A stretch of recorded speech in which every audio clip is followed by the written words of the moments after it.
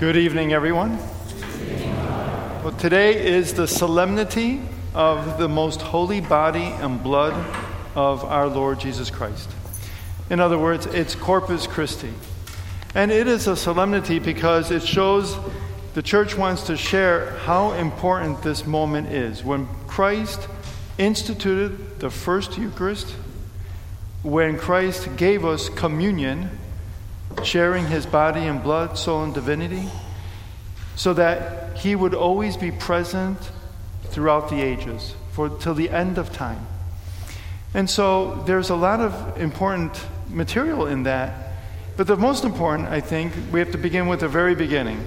And that is, if you were catechized like I was back in the 60s and early 70s, then when I made my first communion, I can tell you right now, I did not understand what I was receiving. I thought I was receiving a symbol, right? This represents Jesus. No. So that everybody understands, so that everybody knows, when you receive communion, when we receive communion, we are receiving the body and blood, soul and divinity of our Lord and Savior, Jesus Christ.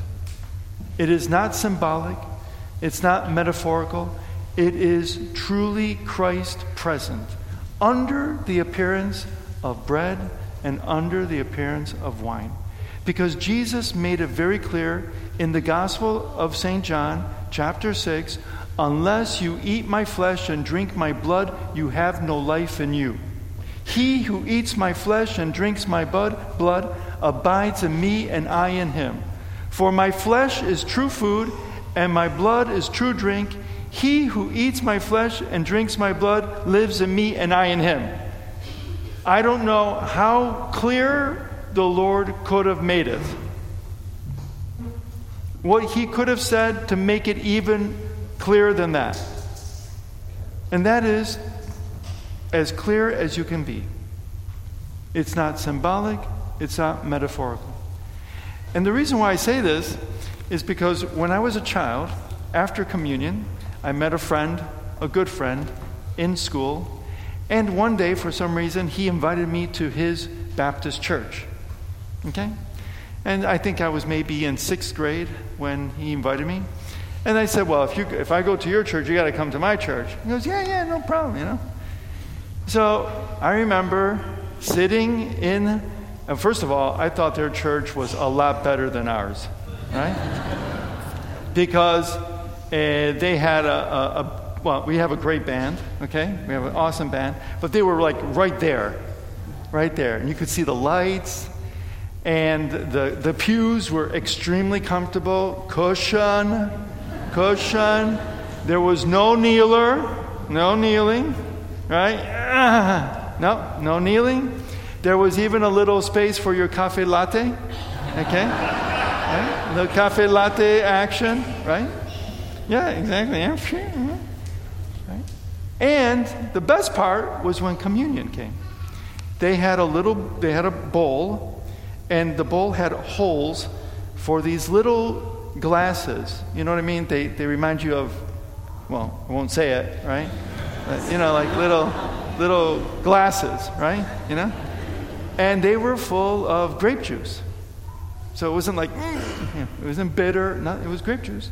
And they had bread, little squares of bread.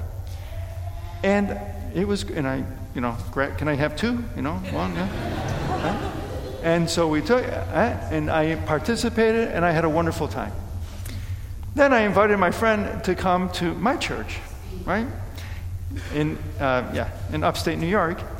And so when it came time for communion, I said, no, we have to go up. You got to go like this, say the magic word, amen. Okay? That's the secret code word, amen, right? And so he comes up, but my parish, we had a maximum of 600 people. 600 people. Weekend. It was a tiny, northeastern parish. Tiny. 600 people would go to church on Saturday and Sunday. And so the priest, when my friend comes up, the priest, he goes like, "Who are you?" He knew everybody. And my friend is like, "Eric." He's like, "Are you Catholic?" "No."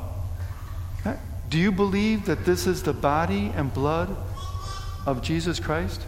"No."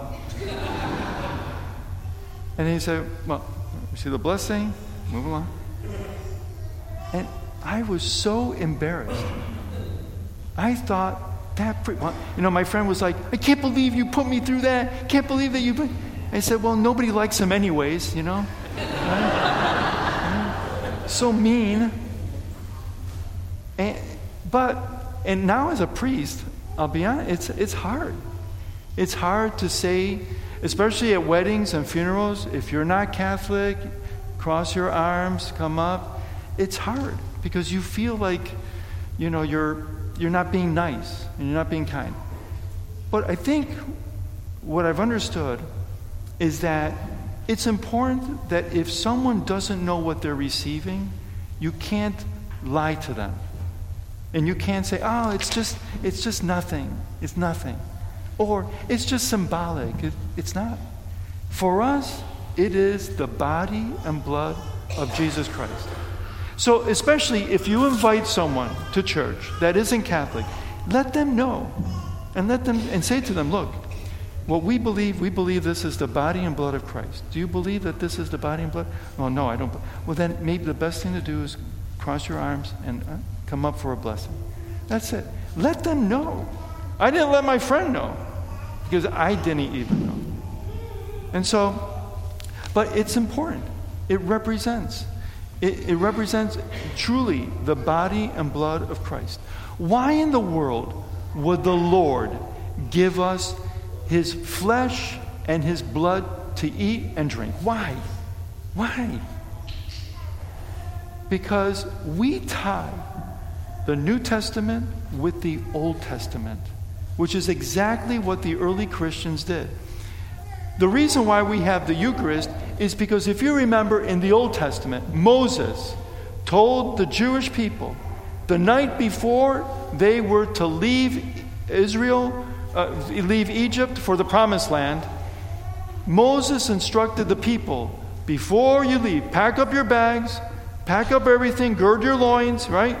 Put up your apron, tie it, because we are going to be leaving tonight.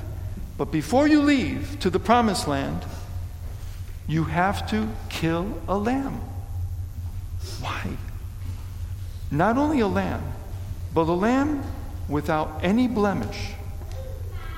In other words, no sins. A male lamb. In other words, a son. You have to kill it, sacrifice it. But what did the lamb do? Nothing. So we're killing an innocent animal? Yes. That didn't do anything. Didn't do anything wrong. Totally innocent.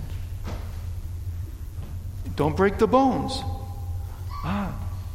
Not a bone was broken. Okay. And after you kill it, you have to eat the lamb. If we don't eat the lamb, then you cannot journey with us. You cannot journey to the Promised Land, or what we call heaven. Okay. That's where it comes from. Who is the Lamb of God? The little lamb? No. That was just a figure of the real Lamb of God, which is Jesus Christ. The innocent, never did anything wrong, totally pure, killed, sacrificed for us, so that we could escape the slavery of sin and make it to the Promised Land, which is heaven. And that's where we get it. That's why we have it. And so then, the only other point that I'd like to make today is very simple, if I can find it, is that we also have to be careful. I remember about a year after I was ordained a priest, the emotion, the enthusiasm, celebrating Mass every day, lifting up the Eucharist. the routine. And I know for many of us Catholics, why can't we do something different, Father? Can't we put some lights and some, heavy metal music, Although we've gotten pretty close lately, okay? Right? But, can't we spruce it up a little, modernize, maybe the stage comes from up, from behind, right? We have some light, something.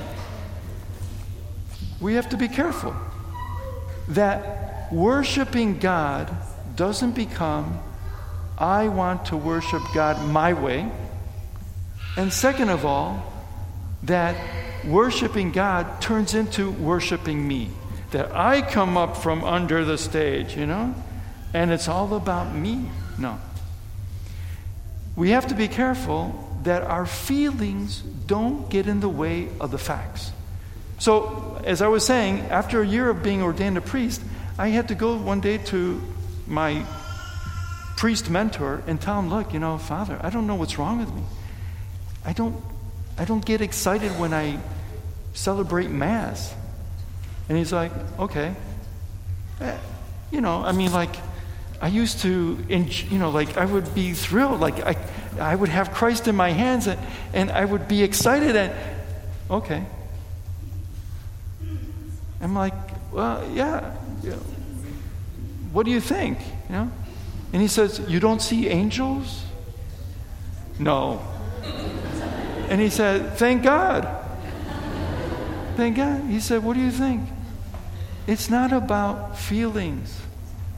It's not about feelings. Feelings come and go. One day we're high up on the mountain, and the next day, is Christ not with me always? What did the Lord say? I will be with you till the end of time. How? In the Eucharist.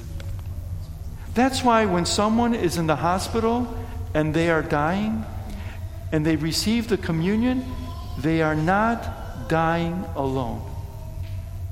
That's why when someone is going through tough times in their life and they receive the Eucharist, they are not going through the tough times alone. Whether or not you feel it or you don't. Do I feel your presence? No. Are you here? Yeah. And so the priest told me, said, don't worry about your feelings. Remember, feelings have to follow faith. If you feel good, it should be because you did something good. If you feel good and you didn't do something good, there's something wrong with you. But if you feel good and you did something good, if you feel bad and you did something good, suck it up. Suck it up. Feelings have to follow faith, and faith relies on facts. Did Jesus die for us? Yes. Did Jesus sacrifice himself for us? Yes. Does Jesus love me? Yes. Is Jesus present in the Eucharist? Yes. Do you feel it? Doesn't matter. Doesn't matter, because Christ said it. And that's the reason why we believe it. Amen? Amen.